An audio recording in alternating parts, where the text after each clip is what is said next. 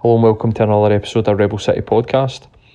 This week's guest was Paul Sweeney MP. Paul is the Labour MP for Glasgow North East, which just so happens to be Matt's constituency. We had a really good chat with Paul, even though neither me or Matt have voted for Labour in the last sort of general elections or Scottish Parliament elections, and we're both independent supporters. We get right in about it with Paul, and we loved a lot of what he was saying. We spoke about Brexit, the recent sort of affront to democracy that we've been seeing in the past couple of weeks, which, as I record this, it's been announced has been found to be illegal. We spoke about money in politics and hedge funds basically controlling politicians while they're shorting the pound in the face of a no-deal Brexit. We even got Paul to talk about sort of what would Labour's answer to this mess be. We also spoke about a couple of the sort of local issues, Glasgow-specific issues that we've been talking about with people in the last sort of episodes. Ask the 700 comes up, the Calais was a prominent point of discussion, and just about sort of local activism in general. Matt even talks about Paul's impressive track record and how visible he's been as his MP, and that he would definitely be voting for him in a general election. So, I mean, we think that this is an appropriate time to put this podcast out because of the stuff that's been going on, and also the ruling today in the Supreme Court that the propagation of Parliament has been illegal. So, I hope you enjoy the episode. If there's any feedback, as always, we're on Twitter. Give us a shout at Rebel City Pod.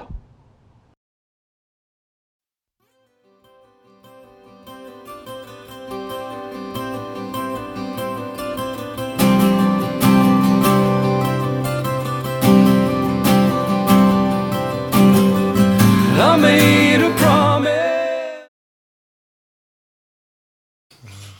So, and welcome to another episode of Rebel City Podcast. This week we've got the privilege of having Paul Sweeney, MP, here. How's it going, Paul? Aye, not bad. How are you? Not bad, mate. It's nice not to meet bad. you, man. It's good to meet you. Thanks for coming in. Sure. It's an early podcast. My girlfriend was raging when I told her last night, I'm podcasting at 9 o'clock tomorrow. Sorry about that. Sorry. Cats jumping a bit, please. Aye, that's it. It's like there is. So, Paul, you're actually my local MP, and funnily enough, completely coincidental to this, I was talking to my daughter the other day, and she was, just what you did in school, and she was, I'm writing letters in English, and I was like, okay. She was like, I'm sure you're writing letters to, and so I'm writing a letter to my local MP, and I don't think she's actually posting your letters. I think you're just being used as the exemplar for, the actual exercise itself. And I was like, so, what are you writing about now? I happen to be also like talking to your local MP in like 2 days' time. And she was going, oh, no way. I went, so what are you writing about? And she was like, I'm writing about homelessness. And I was like, okay, so what it is, get your letter, come back to me with a question, and I'll, open the show asking, your local MP a question at your letter. And I went up to this morning and was, what's your question? And she was like, I forgot about it. So missed opportunity and one less question on homelessness that you need to face. There's no shortage of questions, that's for I know, sure. definitely. So ordinarily we kind of joke in a few previous episodes about, it's time that you're on a podcast when, you speak about Brexit. I think when we plan to air this episode, we're going to be in like peak Brexit territory. So I think we're going to pretty much just kind of open the day, kind of try to get into it a wee bit. I think, the prorogation that we've faced is pretty much unprecedented in the terms that it's been implemented. And I don't really know how anybody can look at it and not see it as a fairly cynical ploy to kind of essentially bypass our political process. I would love, as a sitting MP now, to hear, kind of where your thoughts are on this, because we live in a representative democracy where our representatives are being actively excluded for the process, and that, for me, is just an absolute scandal. Yeah, I mean, I never planned to be an MP, to be perfectly honest with you. We got elected in June 2017, and the day I was elected, I was 16 to 1 in the bookies. You know, All right. so it was a bit of a long shot to even end up as an MP. But certainly, it's been one hell of a learning curve. Yeah. Did you make any money off that? I think my dad might have I was put, gonna say, did you Well put done any yourself. money on I it? think my dad might have put a tenner on. I don't like tempting fate, so I never Right. really did it. But the thing is, it's been one hell of a learning curve since I got elected, because our political system's just in the most crazy state it's been for probably in generations. Actually, Yeah. I mean, at least in our lifetimes. So, I mean, I keep asking some of the older folk, like, is this not, you know, has ever had anything like this Aye. before? And everybody's like, no, this is not. It was actually with one of the previous MPs for the area, Maria Fife. She was the MP from the late 80s to the early 2000s in Milton, Mary Hill. Yep. And I was asking her, like, is this anything that you ever had, like, even during Thatcher's years and all that, was anything like this? And she's like, no, this is totally unprecedented. Yeah. You know, and I mean, in that sense, it's interesting, I suppose, to be part of that and see it in the front line of it. But on the other hand, it's incredibly distressing to see the way things have been handled by Yeah. a bunch of what I can only call sociopaths who Well. have total contempt. In fact, I wouldn't even say it's an element of contempt or ignorance, but the pain and suffering caused by decision making from a class of people who can't reference or even begin to empathise with the lives of a lot of people and how Yeah. they face the challenges of what's been done. And, you know, I never thought I'd find myself agreeing with John Major. Although I don't remember him really as Prime Minister, because I think I was like 6 when he started being I'm Prime with you. Minister. But I was listening to this speech he made in Glasgow a couple of weeks ago, and he was talking about folk saying Brexit is like, well, it's worth it. Even if we take a hit, it's worth it. He was Yeah. saying, and he's like, that's an incredibly selfish thing to say, because you might think that's worth it, Yeah. but how can you speak for the person next door to you who might not be able to take the hit, because it's the difference between eating or, you know, having a job or not, Yeah. or heating your house, you know, because you don't know what financial stress they might be under. That might be the buckaroo moment for them, Yeah. you know, just the thing that's the straw that broke the camel's back for them. And I think when you put it into that context, I couldn't believe I was hearing that from a Tory, but you just realise not just how, in its own terms, destructive this whole thing's been, but also that even when you've got a former Tory Prime Minister calling it out, Yeah. you got to wonder how far politics has shifted to an extreme. Yeah. You know, course. and, Definitely and, been hijacked to an extent. I think when you look at Major and particularly like the expulsion of guys like Ken Clark, you know, I think you actually see that there was a time where you might have disagreed ideologically with Tories, but they were, you know, particularly in these two examples, like fiscal conservatives.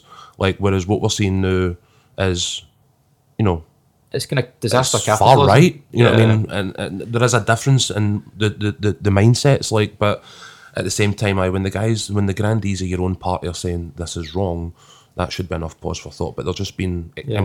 discarded by their own party. But to an extent, you can also look at it as a class issue, because the people that form the current government are disproportionately from Eton, Oxford, Bullingdon Club, Yeah, people who have never had to live with the consequences of their actions or have even understood what the meaning is to live hand to mouth, or even having to make ends meet. And I suppose to an extent, you could say give some credit to somebody like John Major, because he never went to university, grew up in a working class background. I think he started as a bus conductor. right. You know, so he's kind of one of those working class Tories of the old school He has a perspective. who kind of there was a tradition of that at one point, Yeah. but it's just that I think the whole political system has moved into this corporate world Yeah, where it's big money, it's influenced by a sort of institutional capitalism that's totally beyond what we used to ever Yeah. see in politics, and that's what's driven this extreme positions. I'd argue that, you know, it was foolish in the extreme for David Cameron when he was the Prime Minister to agree to the referendum like that, because it's just casino politics. You know, you're just chucking everything on a roulette wheel and hoping Yeah. that Yeah. the result plays out as you think it's going to play out.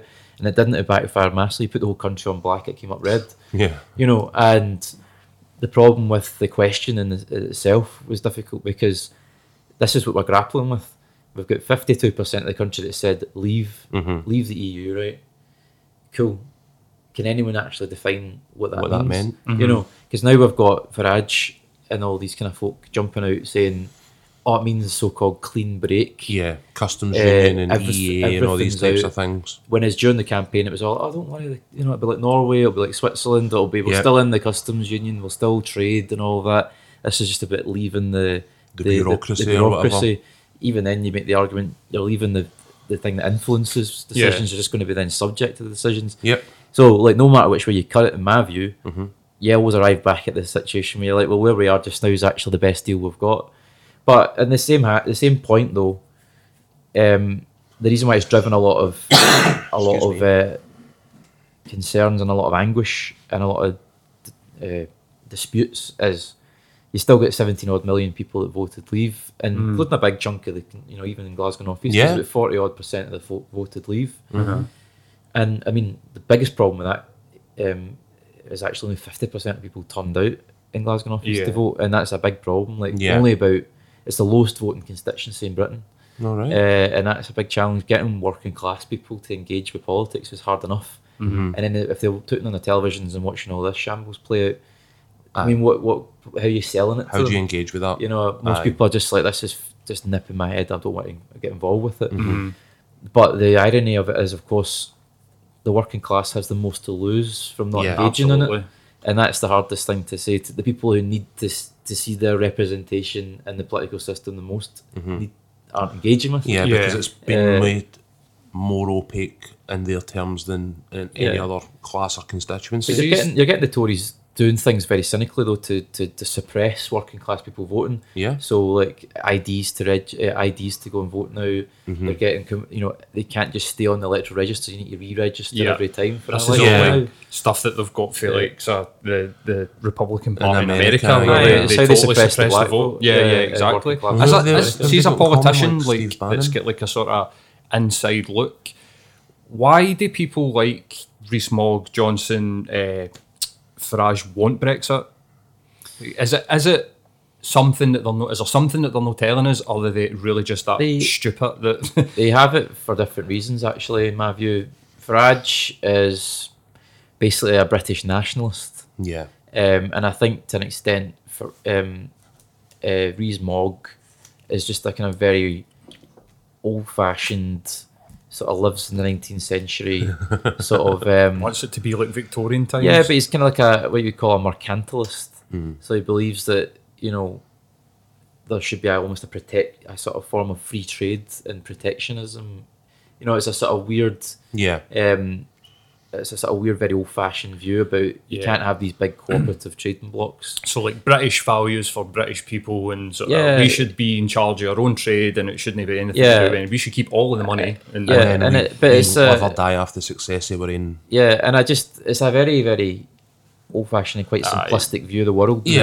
Particularly when we see the challenge. It's interesting to see the generational shifts, because like young people recognise that the challenges facing us all are global in nature, and the more interdependence and cooperation is the better, rather than it being the other way. Isolationism helps nobody. But as for Johnson, he's a total mercenary and opportunist. I don't believe he has any real intellectual or ideological principles that underpin his decisions to leaving the European Union, other than to advance his own personal agenda. So kind of like Trump. Exactly. Yeah, like it's Trump. just basically the latest vehicle to hitch his trailer to become prime minister. Yeah, and he's been successful, but it's kind of like turned out to be a bit of a poison chalice for him, given how disastrous the last few weeks have played out. I would like to take a minute to say that I think it couldn't have happened to a nicer guy, because his blind ambition and just win that premiership at all costs.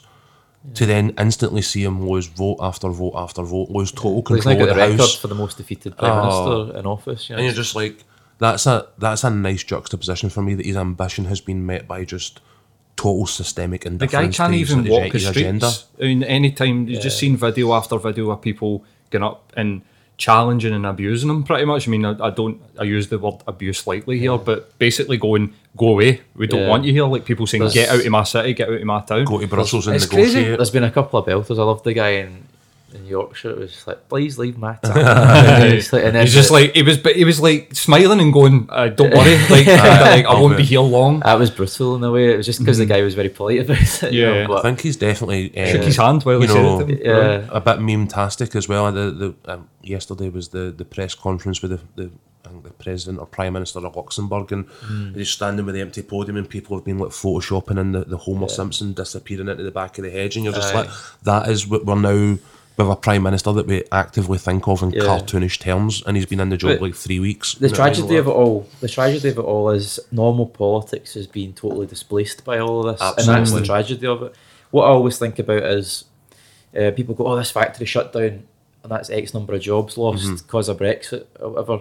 But I always then think, well, how many companies would have done something but they haven't done it because of the Yeah. uncertainty around it? Absolutely. And you're thinking, how do you even begin to qualify? How do you even begin to quantify Yeah. that?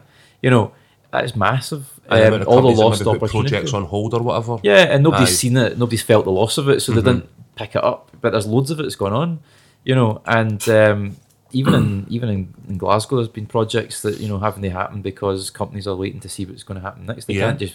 And if pick you're a in poke. charge of a company, or even to an extent maybe a government department or whatever it is, and Yeah. this uncertainty's out there, like it is prudent of you at this point to Yeah. now be cautious. You know what I mean? Like, But so it's also things like universal credit, for example, which is rolling out and it's affecting a lot of people in Glasgow North East. In fact, Glasgow North East, in my area, there'll be the most number of universal credit claimants of anywhere in Scotland. right, And the thing is, it's not been given anywhere near the public scrutiny it should have been.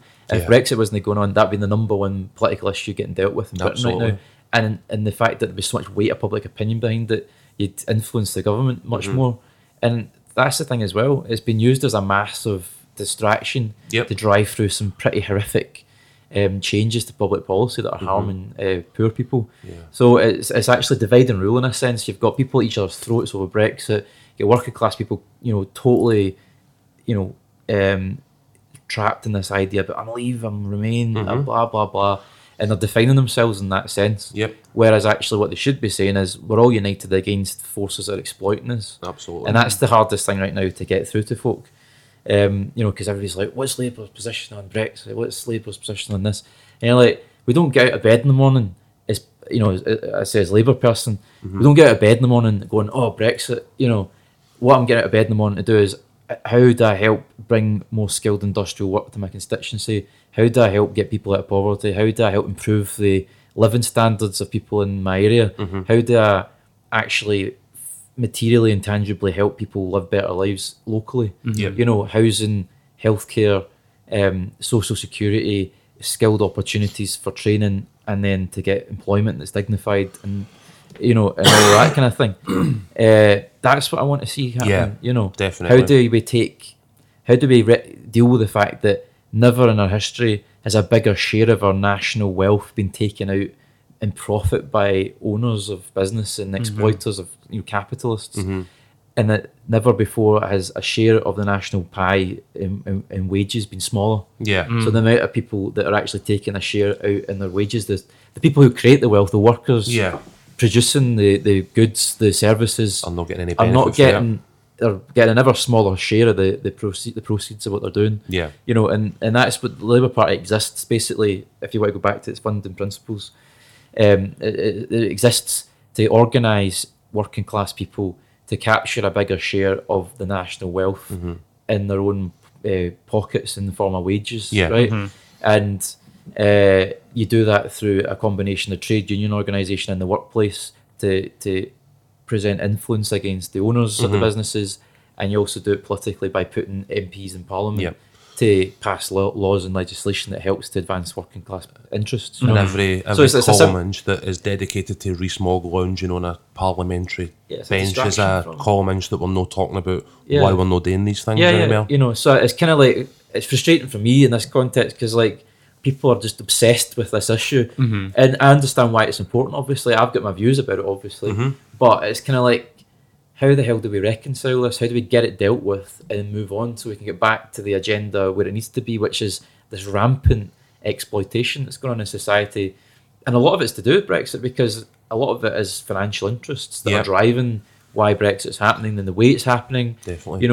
Why can Parliament not agree a way forward? Part of the reason is because the Conservative Party are so obsessed with their own self-preservation, or at least were under Theresa May. It's almost been a psychodrama for their party. But it hasn't has, it's an You know what I mean? internal civil war in the Tory party between British nationalists or English nationalists in the Tory party and sort of centrist kind of blue liberal Democrat kind of Yeah.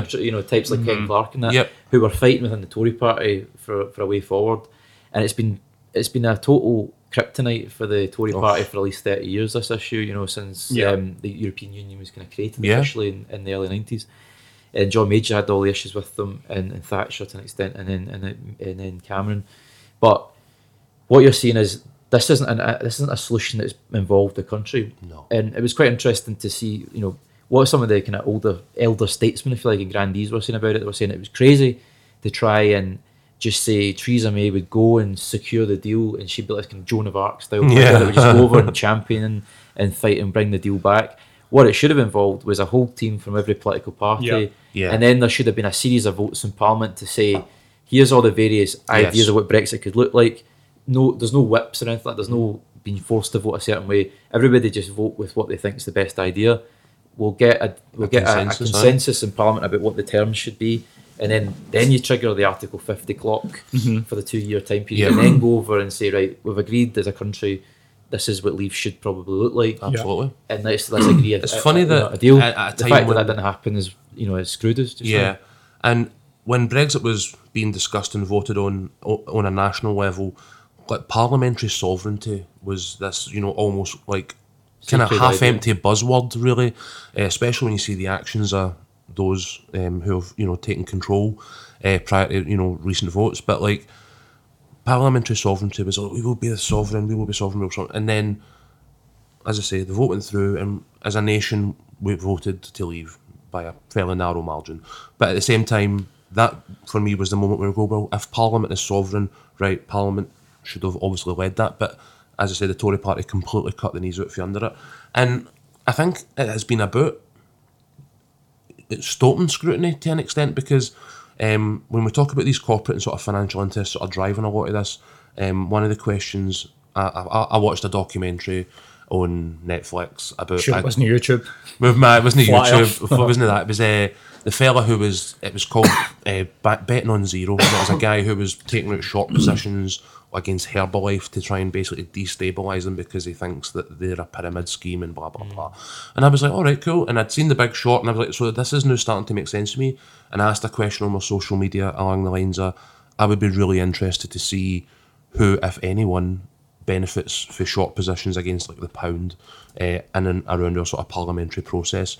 And I think last week there was a publication for Byline Times that was retweeted by I can never pronounce her surname, but I want to say Caroline Caldwell for The Guardian. Like, she's an extremely high-end journalist. Like, so for me, the story has a veracity, but they were quoting figures up in the like 8.3 billion range, where something like 4.7 billion had came from people who had backed Vote Leave, with the remaining 3 billion coming from people who had directly contributed to the election or the ascension of Boris Johnson to power. And you're like, for me, that is where the scrutiny of Parliament has been sort of hamstrung, because I don't, and again, I'm not a financial expert, but like, I see a political class, or at least members of a political class, actively vandalising our economy while simultaneously betting against it for benefit. And I don't get why we can't treat that like insider trading. Like, so if there was a banker who knew his company was about to collapse and started taking out short positions against his own company, that guy would go to jail. But I don't get where the... Would they? Oh, well, maybe he should go to jail, but at the same time, we now have Johnson's and Rees-Moggs, and, you know, they've moved companies to Dublin so that they still benefit for the EU even when we're outside it and stuff like that. And I'm a bit like, I don't get how somebody can walk into the chambers, vandalise our economy, benefit for it, and then that's all that really gets to happen about it. I mean, is that something that am I miles off here in my assessment? Is that something that has come up in conversations about this type of stuff? No, I don't think you're fairly accurate, to be honest with you, because one of the things that is quite mind-blowing when you get into Parliament is, particularly in the Conservative Party, the extent to which there's massive institutional interests. Right. But I think landlords is one of the big ones, isn't it? Yeah, I mean, the extent to which huge lobby, not even lobbying, but just institutional moneyed backgrounds, like Rees-Mogg is on the same corridor as me in Parliament in Right. offices. And, you know, although he's a fair enough polite person to actually, if you pass in the corridor, he'll say hello to you and stuff, but you recognise that this guy's worth hundreds of millions of pounds. Yeah. You know, I mean, I don't mean MPs earn a very good salary, Of course. you know, but to put it in context, you earn less than the local GP. You know, Right. The point is that wages for MPs was created to allow working class people to become MPs, because before it was privately wealthy city bankers and Yeah. brokers who would do it, and actually Parliament doesn't start until 11 o'clock every day, Monday to Thursday, because traditionally it was for the gentlemen to go to the city of London and do their trading in the morning and then come to Parliament in the afternoon. You know, and that's what incredible. it was. I've never heard that. That's what it was like. You know, so the traditions have only changed in the last century because Right. the enfranchisement of working class people, women, and then the emergence of you know, a Labour Party in Parliament has changed the dynamics of how it used to work. It was just a gentleman's club before, Yeah. and many of the traditions of that still linger on. But I think you're right about the influence of moneyed backgrounds. You know, whether it's financing the Leave campaign, it's also maybe there's influence of foreign powers in it as well. I'm convinced that there's geopolitical interference in it by people who want to see the breakup of the European Union for their own interests, most notably Russia.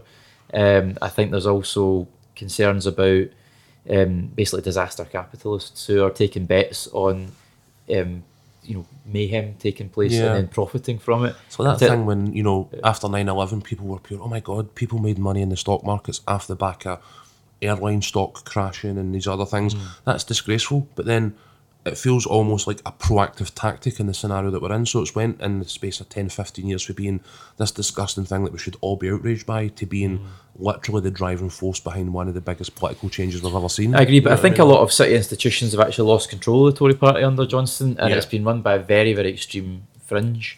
And actually, I think you're seeing a lot of the institutional money now flowing into the Liberal Democrats. Believe Well, it or not. yeah. You know, I was interested Definitely to see getting a lot the, of airtime and a lot of coverage. yeah, it was interesting to see their position shift at their party conference this week. But I mean, one of the things I kind of unwittingly ended up when I first got elected, I remember going along to one of the MPs was like, "Oh, come along to this this evening soiree thing at this guy's house." Right. And I'd just been in a week or something. I was like, "Yeah, I'll come along with you." Of Then. course, It sounded aye. like an interesting night, and went across to the river to Vauxhall. It was just over the river from Parliament, and it was this. It turned out to be like this multi-millionaires, city brokers townhouse. Oh, right, okay. And it had like servants serving like food in the back garden, and like you would believe the amount of MPs that were there from Yeah. like different political parties. Dirty Ben And Denis. but I was just like, all right, this is how it works then, Aye. you know.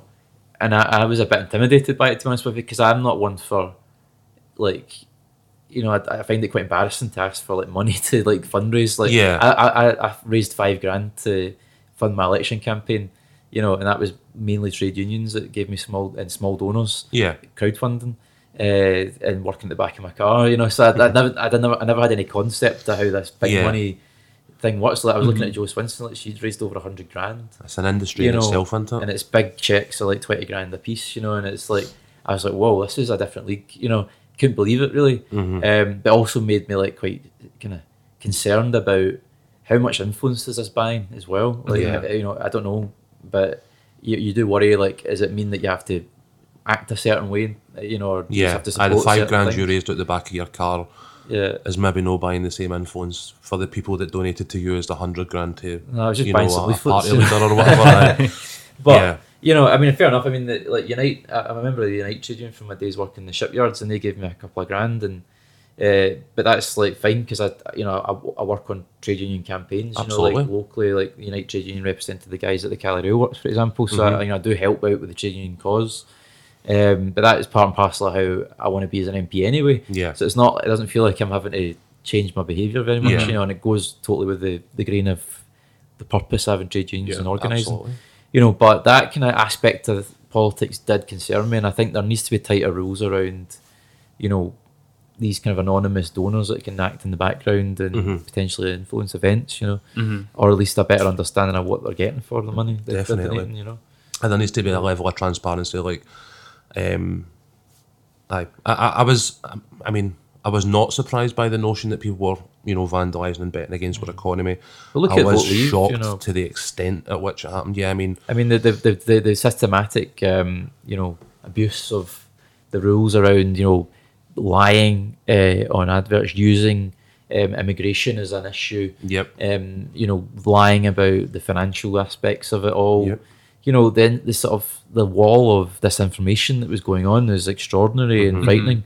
And I think that's the thing that is really concerning, the disorientation This is it. that's going on.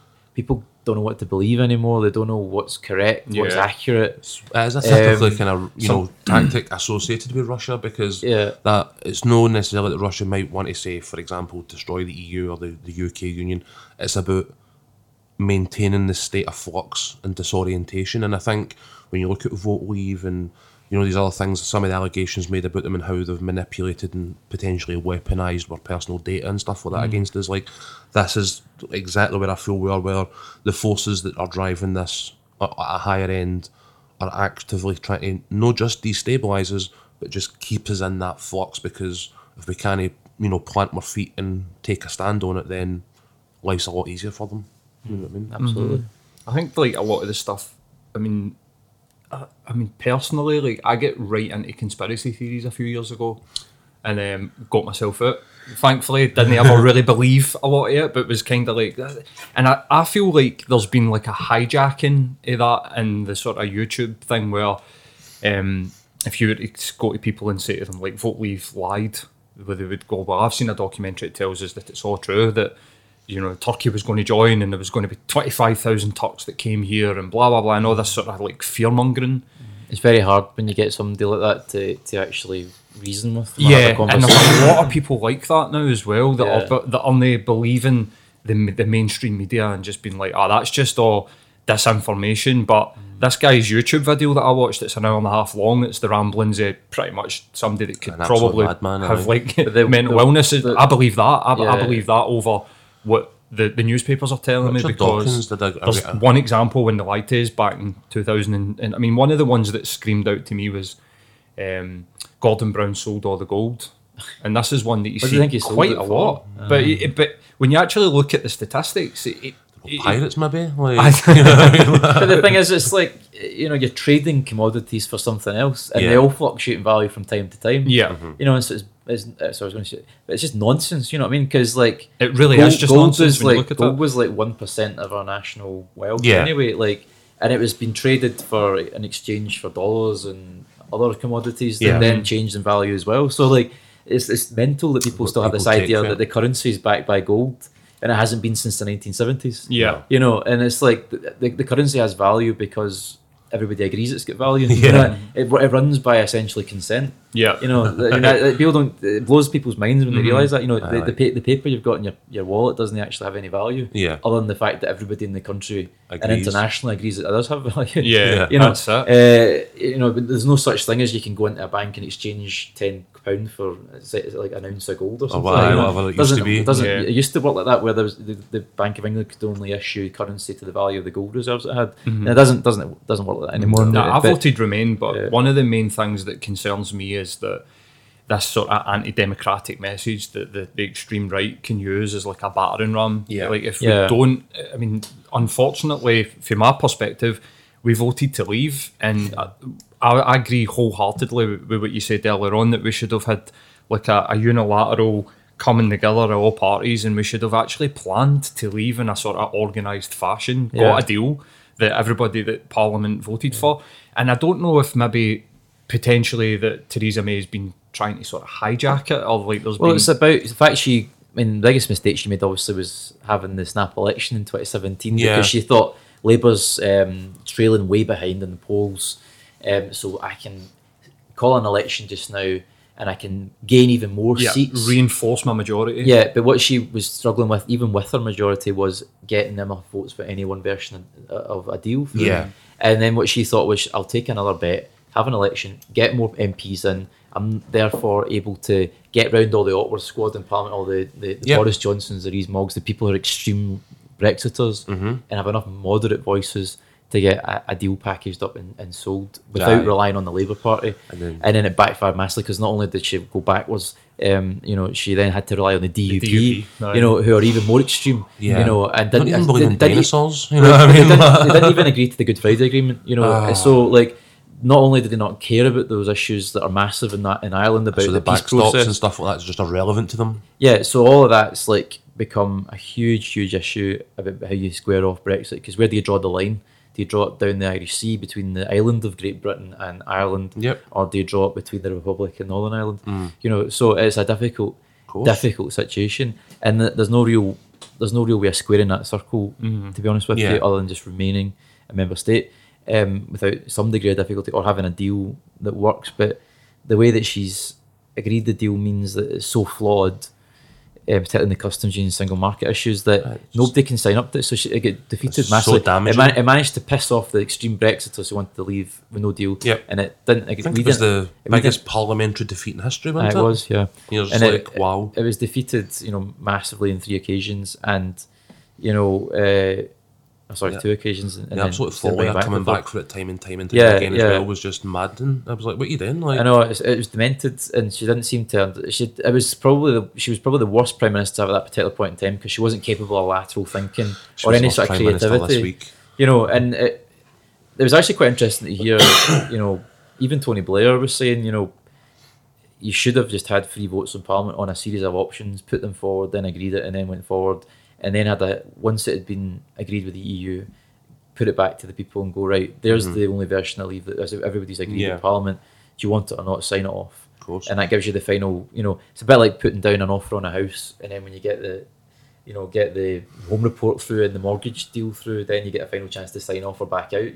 Yeah. And I think that's kind of what we need to do on Brexit. Now, the only way, in my view, the only way forward is going to be a public vote on it. And the prorogation of Parliament is basically an anti-democratic exercise by these kind of sociopaths to try and block parliamentary scrutiny, to block any sort of being held to account. I mean, the irony is that if the Supreme Court doesn't, of course, I mean, we'll find out, I suppose, this week. But maybe by the time the podcast is out, we'll know what's happening. History's moving so quickly just now, so it's difficult to even predict a couple of weeks in advance. But if the Supreme Court does rule to uphold the Court of Session's decision that it is unlawful, then they'll have to recall Parliament. So we might be back before the 14th of October. If not, then we're into the 14th. But even then, Boris Johnson's been Prime Minister for almost 100 days. It's about 80 odd days. Yep. And he'll only have been subject to parliamentary scrutiny for 4 of those days. It's crazy. Damaging. It's crazy. And like I say, within that period, how much has gone on that we haven't been able to hold them to account over, not just on Brexit, but all sorts of other manner of issues. Yeah. And, Domestic abuse for a start. well, domestic abuse bill, it fell away, and, I know Jess Phillips was working hard on that issue. And, it's stuff like the Cali, for example. I was lucky enough to get I got Theresa May's last PMQ, asked her about the Cali. She fobbed me off. The next day, Boris Johnson came to power, had a statement, asked him about the Cali. So it was 2 prime ministers in 24 hours, about the Cali, and he was just like, it's a devolved issue. And I'm like, it's not devolved. It's like, it's a combination of being devolved and reserved. A lot of the issues are devolved. Yep. But there's certainly stuff he could be doing to help out with the Cali. Absolutely. In Springburn, and it's just like, I'm trying to bring it back to relevant issues to help the constituency. I think that's probably a good point to maybe try and move on for Brexit a wee bit, because one of the things that obviously brought you to my attention is my local MPs, and we said as we were talking in the build up, this is just like how visible you are. Like, we had representatives of the Ask the 700 campaign on, we seen you out campaigning with them on Sauchiehall Street, same as ourselves. There's been other issues, like the Cali was one that was particularly close to my heart. I still live in Royston. I grew up there. My dad grew up there. My granddad grew up there. They worked at the Cali and the Forge, respectively. Like, this was a massive industry for Glasgow. I've got family who, up until the recent closure, were also working there. And I'm a bit like, I mean, this was a profitable enterprise. I think one of the guys I spoke to in the build up to the closure had said that they made something like £4 million profit the year before. And I'm a bit like, why does a company that makes £4 million profit want to close a profitable branch of its organisation? You mentioned the Forge at Parkhead, which closed in 1983. And it's actually I'll send you a link to it, but there's a really good documentary that was filmed in Glasgow around that time, and it features the closure of the Forge. And the parallels with that actually are striking with the Cali. And I call it the branch plant syndrome. Right, so The problem with the Cali and the Forge, as it happens back in the day, was they weren't masters of their own destiny as an industrial facility. So the Cali was owned by a German company called Mutares. They'd just been sold from another German company called Norbrems. Right. And they were sold off on a deal that basically involved them getting money, millions of pounds from the predecessor company to shut the Cali down. All right. And they basically were paid to do the dirty work for them. The main centre of the headquarters of the company in Britain was in Milton Keynes. It's the main railway works for the company. It's maybe 2 or 3 times bigger than the Cali. Right. But over the years, more and more stuff was just moved down to Milton Keynes. There's a wheel shop in Springburn that used to turn and maintain all the wheels for all the trains in Scotland. It could do any type of wheel in any railway rolling stock in Britain. It was the only place in the UK could do it. That was shut down a couple of years ago. There's been a chip away at the Cali over a few years. Because it's been on. I think in a tweet to yourself at the time, I did kind of describe, or it was to somebody had responded to one of yours. One of the guys had tried to frame it in a kind of SNP bad kind of way, and I was like, mate, I mean, like the Cali had been dying a death of 1,000 paper cuts for 10, 50. I mean, when my dad was there, 25 year, there wasn't a year went by where it wasn't talking about, well, this is the year we're going, and it's the cat with 9 lives. It's one of them, aye. Yeah, but the thing about the Cali was, I was born in 1989, but the year I was born, the Cali covered everything where the current Tesco's is, the Costco is, the Royal Mail Depot. It was a massive site. It employed maybe 2,000-3,000 people, and it was a bit like the Parkhead Forge at that time as well. In 1983, when it shut, there were only 400 guys left there. Yeah. When the Cali closed this year, a couple of months ago, 200 folk were working there. It's way down on what it was in its heyday, and that's the tragedy of it. We were just trying to keep the flame alive for the last bit of it, and to give it a footprint to grow again. But you're right, it was a profitable site. It could have continued to work successfully. A lot of the train maintenance organisations in Scotland are dumbfounded about why it's shut down, but we've actually just discovered with the trade union in the last couple of weeks that the ScotRail train has been maintained in a depot in Southampton just now. So we're trying to actually acquire evidence about what's going on there, because why are they sending ScotRail trains to the south of England to get maintained? Could get done in the Cali easily. We've also heard that there's a risk of potential casualisation going on at the Cali. So we've heard rumours that basically the company that's leased the site is owned by a company called Hansteins, which is a company that just owns all sorts of industrial buildings all over Britain. It's got a massive portfolio. They leased the site to the company that is currently was operating there, called Gemini Rail, a subsidiary of Mutares, which had been sold from Norbrems. So it's a total shell game. It's not just a simple it's a follow the thread of various companies that are just after shafting the workforce. The good thing about that workforce was it was 95% trade union represented, so they were able to fight back and they were able to get robust representation, and they weren't going to go down without a fight. But we've heard that now they've got shot of the permanent workforce, they're planning basically to bring in contractors and agency staff to do 2-3 month temporary projects on the site, and just there'll be start up agency staff brought in 0 hours contracts, whatever, do a specific train project and then shut it down again, and that's how they're going to plan to move forward. So we are preparing to mobilise against that agenda. So there's going to be a public meeting in Springburn in the next couple of weeks. It's a Morning Star event that they're organising up in Balgrave Hill Community Centre. And I'll just find the information about it. But it'd be good if people, if they wanted to come along and find out more about the story of the Cali, I can certainly find out some more information about that. So that's going to be the fight for the Cali. Les Ashton, the convener, who's at the works, is speaking at it. Pat McElville from United Trade Union and Mick Hogg from the RMT Union. That'll be at 7 o'clock on Tuesday, the 1st of October, at the community centre on Balgrave Hill Road. So if anybody wants to come along and hear more about it, we'll get that shared along the way as well. But the thing is, we need to get the community engaged in this issue, because if there is a risk of casualisation, we need to resist it. But the campaign to reopen the site continues. The thing is, it was nationalised from 1948 to 1995 as part of the British Rail. Our argument is, if the Scottish Government and as Labour does, wants to create a publicly owned railway. We're totally up for that. We want to cooperate with the SNP on this. There's always this myth that we're always fighting against each other. And we're just saying, look, we agree with this idea. What we're dumbfounded by is, if you want to do it, we're better to start rebuilding a public railway in Scotland than to start with the Calais. Yeah. Bring it into public control. Just say, this is the depot where all the maintenance for the Scottish trains gets taking place. Yeah. Let's create a new footprint. Let's build a new company up. And even I had this idea. It was a bit. I mean, admittedly, I'm a bit of a heritage nerd. I do this. Like, I do tours of Springburn. I've grown up in Springburn. Quite Fascinated with fond the of history the of old it. is it the greenhouse, The or Winter Gardens. the Winter I've been Garden as working well. to try and raise the funds to restore it in the last few years. It's a hard slog, but chipping away at that as well. But like, I had this idea. There's an old steam engine. It was built in Springburn. It's up at Summerlee and Coatbridge. And the idea of bringing that back down to the Calais, I used to love Summerlee. it's fantastic. Aye. Yeah, I went up recently, obviously, to see the steam engine, but this massive South African steam engine. It was built in the Flemington Street at the Hyde Park Works.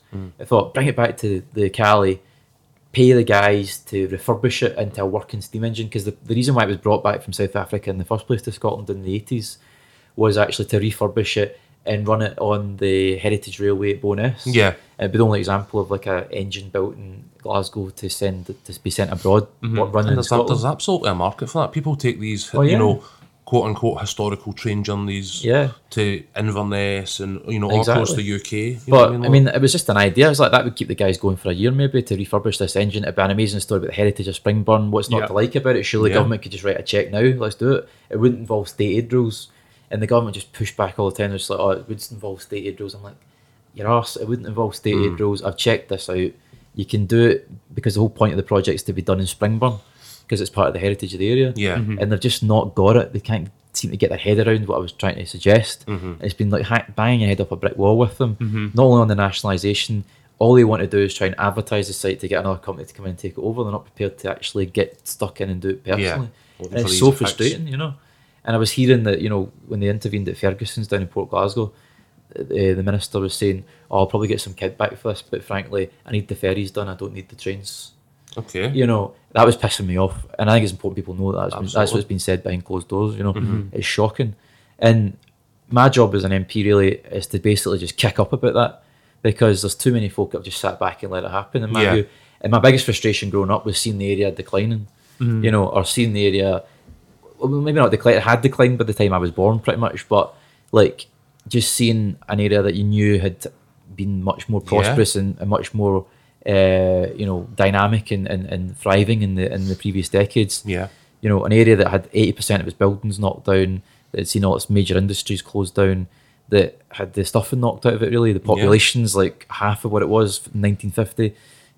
So my idea was like, now I've got a chance to be, as an MP, advocating to rebuild the area. Yeah. And it's like, I'm not going to tolerate a step backwards like the Calais shutting down. So we're going to absolutely fight to try and save it. And I'll tell you what, we're not just going to now say, oh, it's shut, so we're going to let it go. No. We're saying there's definitely going to be a railway engineering company going in there at some there's point. still We're going to be potential. fighting there to keep it back up, get it back up and running, because it's not going to be another Tesco's, And I don't mean to decry, I worked in a absolutely supermarket, not. but Aye. we need to have industrial I've been skilled there myself. employment, There needs to be more than just sort of low paid jobs and communities. And I was standing actually in the car park at the Tesco's, and I was kind of looking at the Calais, and then I was kind of looking over at Tesco's, and I was thinking, that's basically the last 40 years of this country's economy in a nutshell. defined. Like the closure of skilled industry, apprentices, unionised jobs, Aye. and its replacement by casualised labour, lower wage labour, unskilled labour. Yep. And I was just thinking, that's where the front line of this fight really is. Yeah. I talk about Brexit, a lot of people are voting leave, and also I'd argue a lot of people are voting for independence because a lot of those issues, the economic disenfranchisement they feel. Definitely. And in my view, is maybe misdiagnosed or Absolutely. mistargeted, Yeah. in my opinion. But the real fight is against the economic forces that are forcing Absolutely. it. My dad's the poster child for it when it comes to the Calais, because he was there 25 years, took his kind of early retirement in his mid-50s, and his first job after sort of semi-retirement for the Calais was at Tesco. Right. So I think there was a initiative to reposition guys who had recently left the Calais with Tesco's. My dad was there, cut the ribbon on Right. the Tesco building as, this sort of long-term servant of the Cali. Aye. And the minute they were done with him, they fucked him off onto the night shift for 2 years. Horrendous. And he never seen the light of day for the best part of, 2 years, you know what I mean? Like, so it's that way that they went for being, this is, a link to our heritage, and this is where the St. Rollock site has come from. And then the minute the cameras were gone, they were like, right, night shift, we see you later. You know what I mean? Like, So it's just kind of an industrial fetish almost that, Yeah. we're playing lip service to the heritage and the dignity of a community. Mm-hmm. It's kind of offensive in a way, to see that shattering a working class dignity. And when you see that, it was interesting in that documentary I mentioned about the Ford shutting down. Mm-hmm. One of the guys was talking about the political organisation of a community like Springburn and Bridgeton. Yep. He was talking about these working class districts in Glasgow. You'd have massive political engagement. You'd have loads of political halls around Springburn. You'd have Labour Party halls. You'd have Independent Labour Party halls, Communist Party, Socialist Party, trade union lodges, and all the rest of it. And all of that kind of hotbed of so-called Red Clydeside organisation has been fractured, partly because of the deindustrialisation, but also because physically people were moved out of the community, and they were moved into what were called dormitory suburbs. And one of the points that was made in this documentary was, what's the literal sense of dormitory? A place to sleep. Yeah. So we're kind of saying, as Glaswegians slept, the fight went out of them. Yeah. The fight to actually win for their communities in terms of dignity, wages, and industrial dignity, progress. It was almost beaten out as to a sense. Yeah, but it was a pacification. It was almost more subtle than that. It was almost like, we'll give you a house with a toilet in it, indoor toilet. But what else is? It was seen as progress. But but what's been taken away? Do you think that reindustrialisation's a solution? Well, I believe that the biggest challenge facing us right now is the environment and how we address the challenges of our climate. And I think we're on the cusp of a new industrial revolution. Glasgow became the hotbed of an industrial revolution when it was the steam age. And my view is, if we get it right, Glasgow should be at the forefront of a new industrial revolution about the new technologies to do with the environment. And this idea, people go, the green agenda, it's all to do with just, eating vegan food and all No this, using plastic straws. and it's all kind of tokenistic stuff that they kind of think, and then it's almost like it's an inconvenience. Yeah. My view is actually the opportunity is to massively reindustrialise this country by being at the forefront of developing the new technologies. So whether it is, high speed, environmental efficient trains, public transport systems, heating systems, energy generating systems, whatever it might be, we need to have factories and skilled employees working in these industries that could grow in the future. Absolutely. But also create the finance to allow these things to grow. That's what Glasgow was built on. It was built on a bunch of guys that were essentially industrial geniuses who came up with how to create the steam engine and make it more efficient. And a bunch of guys that thought, why don't we stick it in some ships? Why don't we stick it in some steam And then go for there, trains? aye. And it all just exploded. It was massive. And it was a combination of entrepreneurialism, engineering know-how, and a ready-made pool of labour coming in from Ireland, from the famine, and from the Highlands for the clearances. And that's how Glasgow basically kind of was this powder keg that basically exploded into a massive industrial city. It was the fourth biggest in Europe, and it's an amazing story really. But the flip side of that is the massive decline of the city industrially in the last 45 to 50 years is something we've not really moved on from. Yeah. But not only that, the people who could get out of these communities have left. Yeah. And what it means is the communities that are left behind are disproportionately poorer and sicker and live less long than an average. Yeah, some of the statistics are horrific. Need some of the skills as well. We don't have people. We don't have I mean, if I had been born 50 years before 1983, I would have probably worked I'd have been a skilled worker. Yeah. Whereas now, I'm pretty much a salesman. Yeah. Do you know what I mean? And that's Yeah. mad. Well, I mean, the economy's changed, and people. The days of going into a job from school and working until you're retired in the same place is long gone. Yeah. More or less. And I don't know if that's entirely desirable. Because it's Yeah. basically like a kind of a drone, basically. Yeah, a life sentence a lot of the time. But Jimmy Reid said something that was quite powerful. When it was back in the 90s, he was standing in a field between Mulgai and Drumchapel, and the camera kind of panned over when he was talking, and he was just saying, look, the average life expectancy over in Drumchapel is 60 odds, and Mulgai is 70 odds. the average life sentence for murder in Scotland is 10 to 15 years. He's like, literally by being born and living in that community, not that community, you're getting a life sentence. You know, and then when you put it like that, it's, you know, you cross the coastal lights from Bishopbriggs to Springburn. You know, it's a significant change in the statistically in the life expectancy. But that's because everybody who was upwardly mobile in Springburn moved to Bishopbriggs. Yep. You know what I mean? It's like they called it Spam Valley for a reason. Right. You know, but I just mean, like, we need to address the huge physical inequalities in the city. Yeah. Longer term.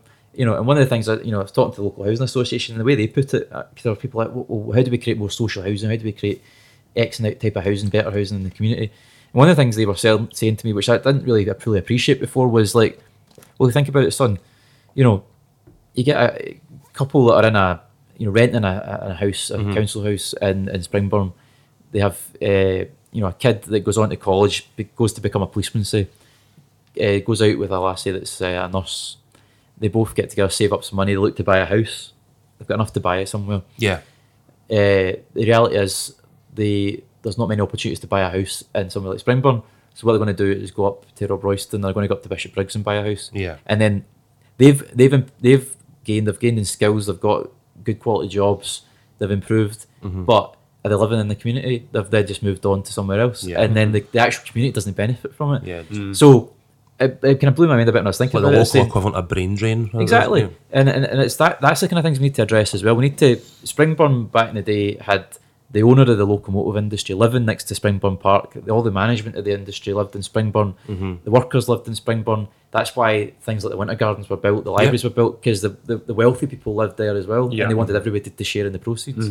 I don't necessarily agree with exploitative capitalism and paternalism like that, but there was a reality there where people were all bought into the It community. was well intentioned a lot of the You know time. what I mean? You need to bridge the gap between this guy and this guy. Yeah, the really, people like who own one the at wealth. bottom and the one at the top. It's just the gap's far too big, and the guy at the top can afford to can't live in relate. Bell's Den. He doesn't the need top to live in- 1% of this country's people, you know, they own more wealth than the bottom 50% combined. You know, It's that And gap stops us from being able to like relate to each other. And as we were Yeah, talking and at it the start of the show, was like these people who are represented as the gap between us and them is so big that we can't realistically expect them to represent us accurately because they don't come from where we come from, they don't experience what we experience. But as I said, you know, what you're proposing there is probably quite a reasonable argument, an alternative to it. Like, I'm wary of the fact that we're getting pretty sort of tight on time, so we want to just start to you know, bring the wrap up process into play. Time flies. I just to say it every time, man. So one of the things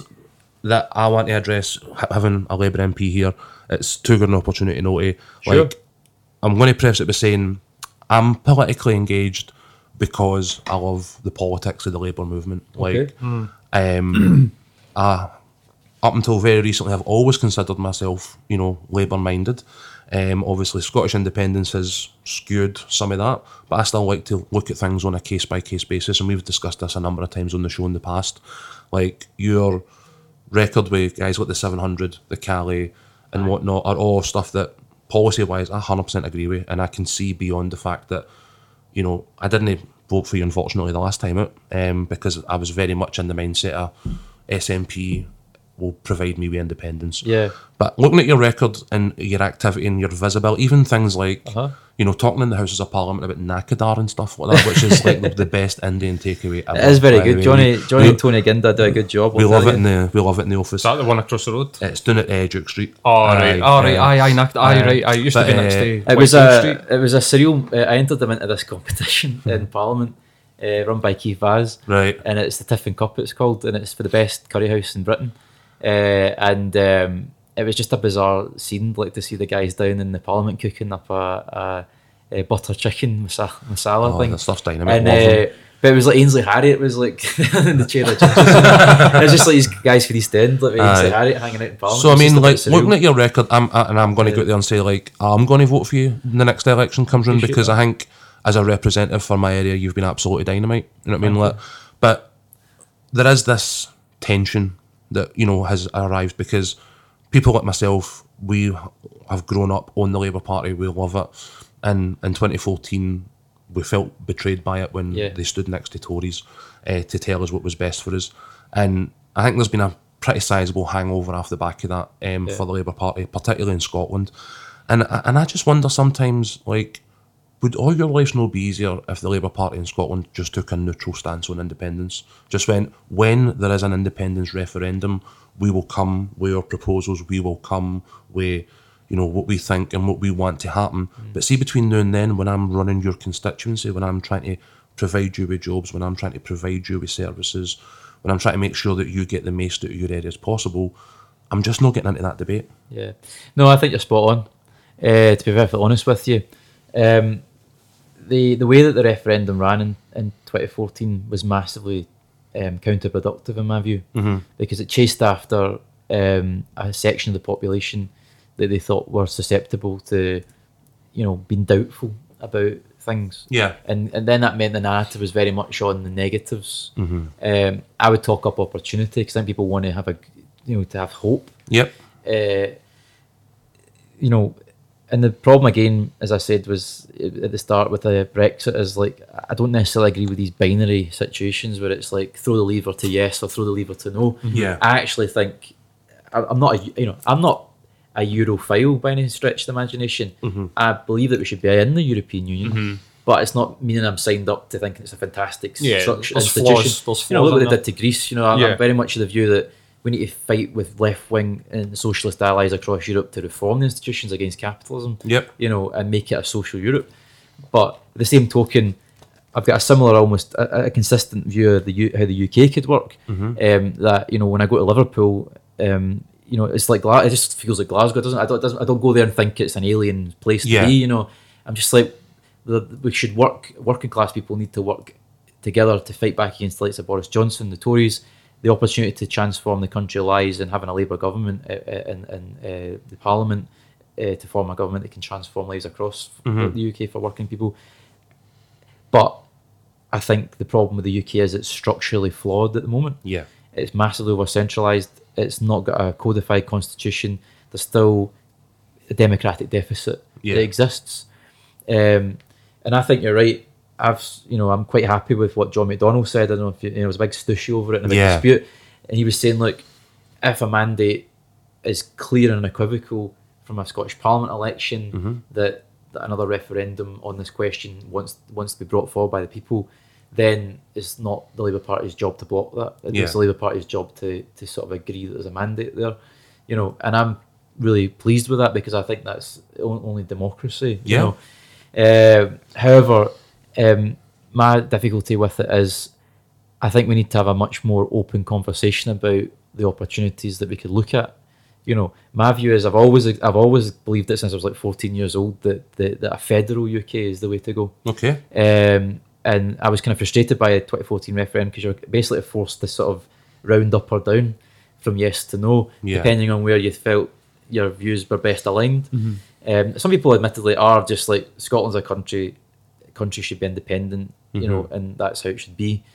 You know, fair enough. It's a respectable ideological view. It's just not an analysis that I tend to share because I'm thinking about things through a lens of how do class dynamics work, how does capitalism function in the international system, how do you best fight against that? You know, I mean, it's a whole podcast in itself, really. But to try and keep it to time. Basically, what I'm saying is, I don't think that it's helpful to necessarily have a binary way forward on that any referendum in the future. I think there ought to be a number of maybe options where people will say, like, we've got this idea of what independence could look like. It could be with our own currency, with being part of the EU. It could be blah, blah, blah. Yeah. But then I think there should be an option where it's, you know, say in a UK-wide level, we've got this federal constitution idea where English politics gets kicked out of Westminster and the Westminster becomes like a balanced federal parliament where each region and nation gets its own equal say in it. The House of Lords is removed and it's replaced with a Senate that's elected with proportional representation. That in England, basically, you break the England, which is a huge, you know, state of like, or a huge nation of 50 million odd people. Down into units of about 5 to 10 million, and they have their own parliament or assembly in those areas like Yorkshire, you know, West Country, whatever it might be, you know, and then they have powers equivalent to Holyrood, restore devolution to Northern Ireland, you know, beef up the powers of the London Assembly, the Welsh Assembly to the equivalent to Holyrood, and then you have a codified constitution which spells out completely the rules of engagement between Yeah. each section of the country and how they interface with each other, how the balances work, and how that all can hang together. And that could be an option for people to Yeah. vote for. Yeah. You My know, concern so there is the that, problem like, sorry, my concern there is that, like, if and when an independent Scotland becomes a thing, my biggest fear, if we're going to talk about that sort of notion of fear, is that there won't be a credible or functional Labour Party in Scotland when the time comes. And, like, I think, guys, particularly like yourself, you do tend to sidestep a lot of the SNP bad stuff, largely speaking, quite well, and stick I do to my your- best. you Sometimes, do- sometimes, aye. sometimes I get wound up. Yeah, but, sometimes. It's But, easy to get wound up though in this game. But, like, Uh, like, what has turned me off most about the Labour Party in Scotland is taking legitimate criticism of the Scottish Government on policy, but then also pouring a big dose of SNP bad on the tapet. And I'm like, I'm smart enough to get that if hospitals are failing, just dig them out about that. If schools are failing, there's your criticism. It doesn't all have to be related to this wider independence referendum that may or may not happen down the line. And I think it kind of draws away from it. And I think what I've liked most about how you've conducted yourself, or how I've largely seen you conduct yourself, is that you do stick to policy, you do go out on the streets and talk to people about the issues, you do represent at a really sort of good percentage of the time at Parliament and stuff like that. And I'm like, free the chatter, what may or may not come down the line, like, these are extremely effective. And I think that's what I want to see Mary for the Labour Party. I think if you're going to get back to where you were in Scotland, it needs to be, for me, you're going, right, well, look, the independence debate will happen when it happens, but right now, our schools are this, our hospitals are that, our transport system is here, whatever it is, and just actually, like, get after that neutrally, the stance of one or the other. And I don't see a lot. You're there, but it's even now the newer guys that are standing up for upcoming elections and councils and that. There, do they give you like a textbook about how to relate everything to why it's the SNP's fault, or like what? You know, I think you've got a fair point there. In my view, I mean, I've said this a few times. We should stop defining ourselves in terms of our political opponents. Yeah, We've got a really, in my view, the Labour Party has got an exciting plan and an exciting vision for how this country could be improved. I'd rather just talked about that. And fair enough, we can say about the Cali, say, look, I want to see this happen with the Cali. Would you please get behind this idea to try and save it? Yep. I'm not going to sit there and go, you're inherently bad or flawed. I'm just trying to say I'm dismayed, I'm frustrated that you're not getting behind this idea for the Cali. It's just as one example. Drug deaths is another one where, there's a huge problem with drug-related deaths. Yeah, in the the prominence of constituency. these are getting bigger and bigger. And it's like, I'm fine with, like, criticising the Tories, obviously. I'm no stranger to doing that. Tore into them in Westminster about why aren't you reforming the drug laws that are antiquated? The 1971 Misuse of Drugs Act is not worth the paper it's written on. It's a total, No, things it's have moved on. totally obsolete now. But in the same token, I'll then say the thing that you don't want to talk about as SNP MPs is the fact that drug addiction services in Glasgow have been cut. Yeah, So I'll talk about that as well. of course, Because I think that's an issue. definitely is. It's not me having a go at the SNP, just for the sake of it. I'm saying I'm coming at it with how do we help fix the problem. I've spoke to folk who are, at the front line of the drugs issues in the constituency. They're coming back telling me these things. I need to have that conversation. I need to raise that issue. Why was the naloxone programme for heroin addiction pushed out of central funding? Why has it been pushed into health boards when it's a postcode lottery now? Yeah. These are issues. Why can't we have a drug testing service like they have in Wales, so that people taking, Valium or ecstasy, whatever it might be, various benzos and so on, can get it tested to make sure it's okay before they take it. We need to. There's a lot of stuff that could be innovated on now.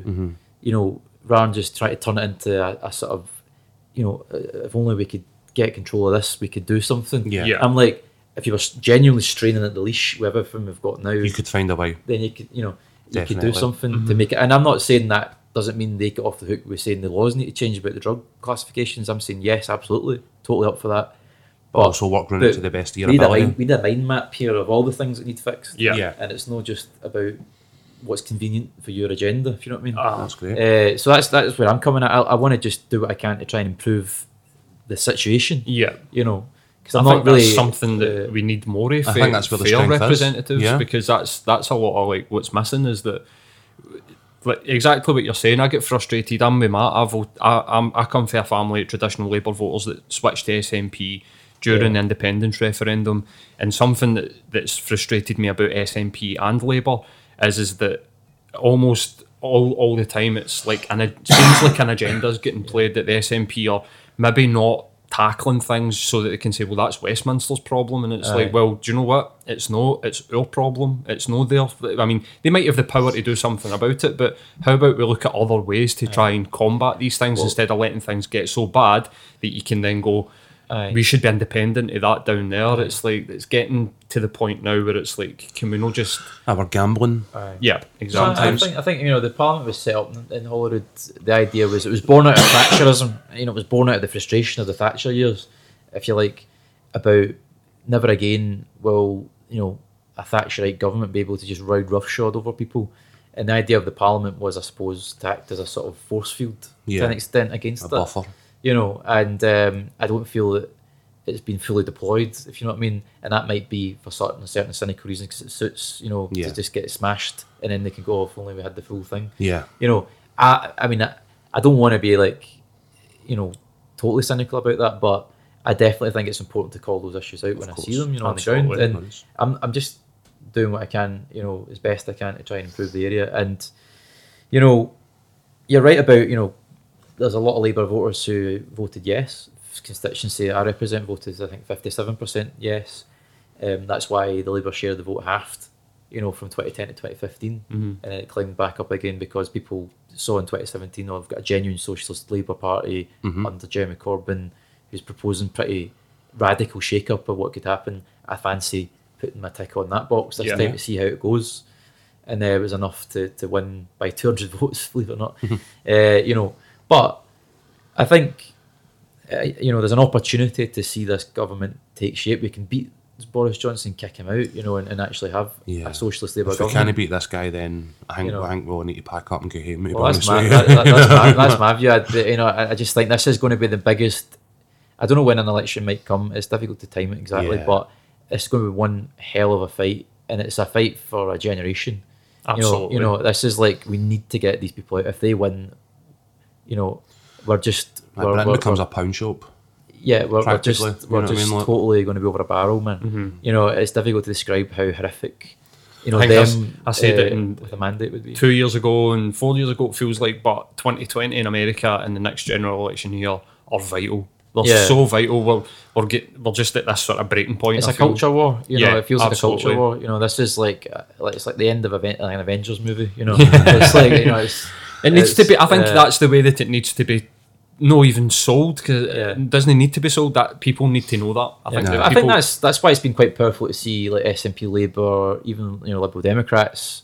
Though it's a bit dodgy how they're taking all these Tories in, but at least there's been a bit of coordination and a pretty decent cooperation in the last few weeks against Boris Johnson. Seized control of the. It's been one Parliament. of the actual, saving graces of the last couple of weeks. To be honest, to see people actually cooperating any to the greater good for what feels like the first time in a while. To secure that win about leaving with no deal on the 31st illegal is powerful, because it really puts Boris Johnson in a corner now, and that's why he's like a cornered animal right now. It's very difficult to see how he gets out of this situation. So the next few weeks are certainly going to be pretty stressful and interesting. Stressful for me probably more than most people, but maybe we can get you back in sometime and you can tell us how that panned out, because I'm wary of the fact that you're due to be elsewhere and we're kind of probably over a wee bit here and don't want to stun on your toes too much about it, but not to worry. I really appreciate you coming in. It's been great to speak to you. Like, as I say, I've been hugely impressed by the work in my area that you've done. Cheers. And on an issue by issue basis, I'll definitely be out there when the election comes back in you, man.